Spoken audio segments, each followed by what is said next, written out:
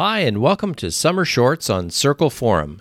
Stories about restorative practices where we made some mistakes and things didn't just go quite the way we'd hoped. This week, Steve talks about how a classroom bullying situation was not really addressed as a circle, and he reflects and compares this to his experience and his work with adults in circles. There are a lot of similarities between how kids respond to circles and how adults do, and some differences. Just want to remind you of our website resources, and you can find them at www.restorative.ca, or you can email me, stan@restorative.ca. Well, here's Steve and his story about a challenging class. Sounds like a familiar situation to a lot of us. What happened and how he's applied this work to other situations with adults when he's been a principal at school.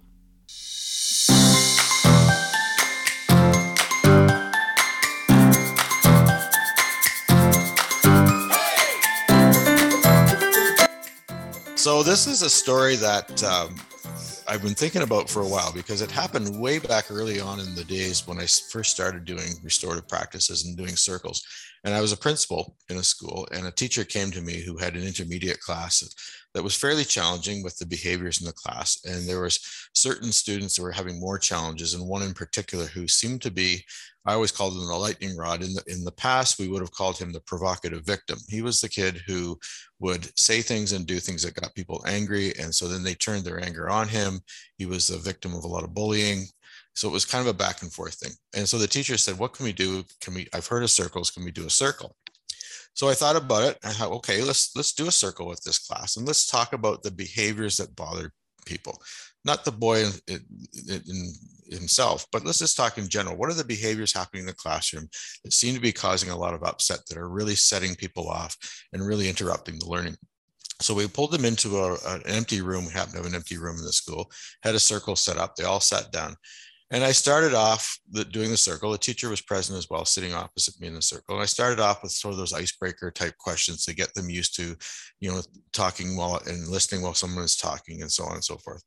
And after 3 or 4 icebreaker questions, then I said, okay, let's talk about the reason we're here. There's some things going on in the classroom that are causing a lot of upset. Let's talk about the behaviors that are bothering you, the things that are happening that are really bothering you. So after 3 or 4 or 5 kids we're talking about the behaviors, then somebody named the student. Well, student A, he does these things, and this really bothers me. So now the student had been named. He immediately got angry and started arguing back. And another kid started chiming in, well, he does that to me too. And away it went. And it took us quite a while to get them settled down and settled back. And we talked about, setting those ground rules again. Let's only talk about the behaviors and not people. We're here to just talk about the things that happen. So we started up again, and it wasn't too long before it happened again. He was named again. He started arguing back. Other kids started arguing, and away it went again. And it was obvious that it wasn't really working the way we wanted it to. And the teacher himself had tried to calm the kids down, but now there was a lot of anger. Some were standing up and walking around and so on. So we decided, let's just end the circle. This isn't working. So we ended the circle. Teacher took the class back, got them settled down. And so afterwards, I reflected on that. I thought, what happened there? Why did this go so wrong?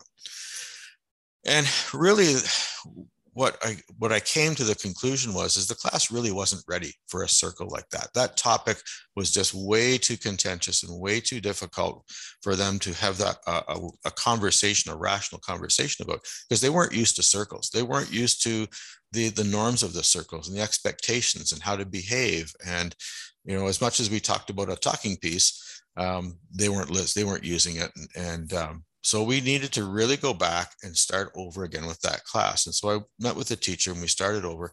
And over the next few months, he continued to do circles, and they became more commonplace in the class, to the point where 2-3 months from then, the kids were pretty good at circles. They had started to develop better relationships with each other in the classroom as a result of the circles the teacher was doing. But they had also learned how to behave properly in a circle, and how to listen, how to give opinions, how to not talk and dominate a conversation, but to move on to let other people have a fair turn, and so on. And so really at that point in time, 2 or 3 months later, they were probably ready for that conversation that I had tried to do initially. But it just took a while to get there. So I guess the main learning out of that whole thing was, don't rush your circles, and don't rush into topics that students aren't ready to have a conversation about in a circle, because there's so many things that can go wrong, and students need to really be comfortable in that circle. And so I would caution anybody, and I know we do this in a lot of our circle training now, but it came out of my own experience, that you've got to build up students' ability to function in a circle in a rational, calm way, where they're supporting each other rather than tearing each other apart. And that takes time. I mean, it's going to be different for every class and every group of kids, obviously. And some may take months and months and months and may never get to the where you want to be. And some may, 2 or 3 weeks and they're right into it. It all depends on the mix of kids you got. But with that group of kids, it took 2 or 3 months of really focusing on circles before they were truly ready. I mean, adults aren't that dissimilar to students. When you sit them down in a circle for the first time, they're very uncomfortable with the process.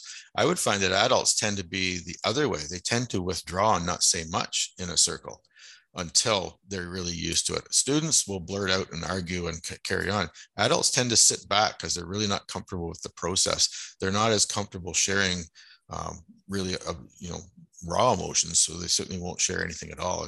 So they tend to say pass a lot more, I find, than students.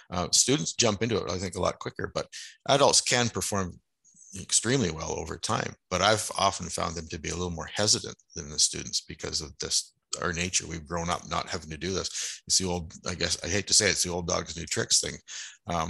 We're so used to the way we've grown up and functioned that this is totally different. Whereas kids everything's new to them to a degree. So this is just one more new facet of life. So they're quick to jump in.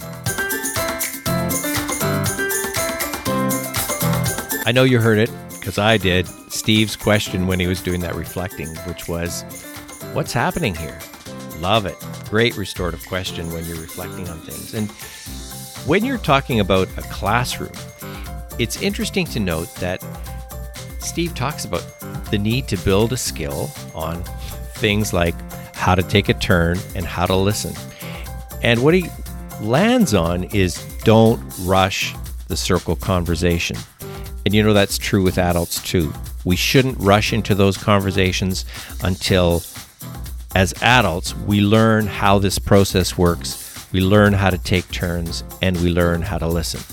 Want to find out more about restorative practice? Check out our website, www.restorative.ca, or send me an email, stan@restorative.ca, and let's keep those conversations going.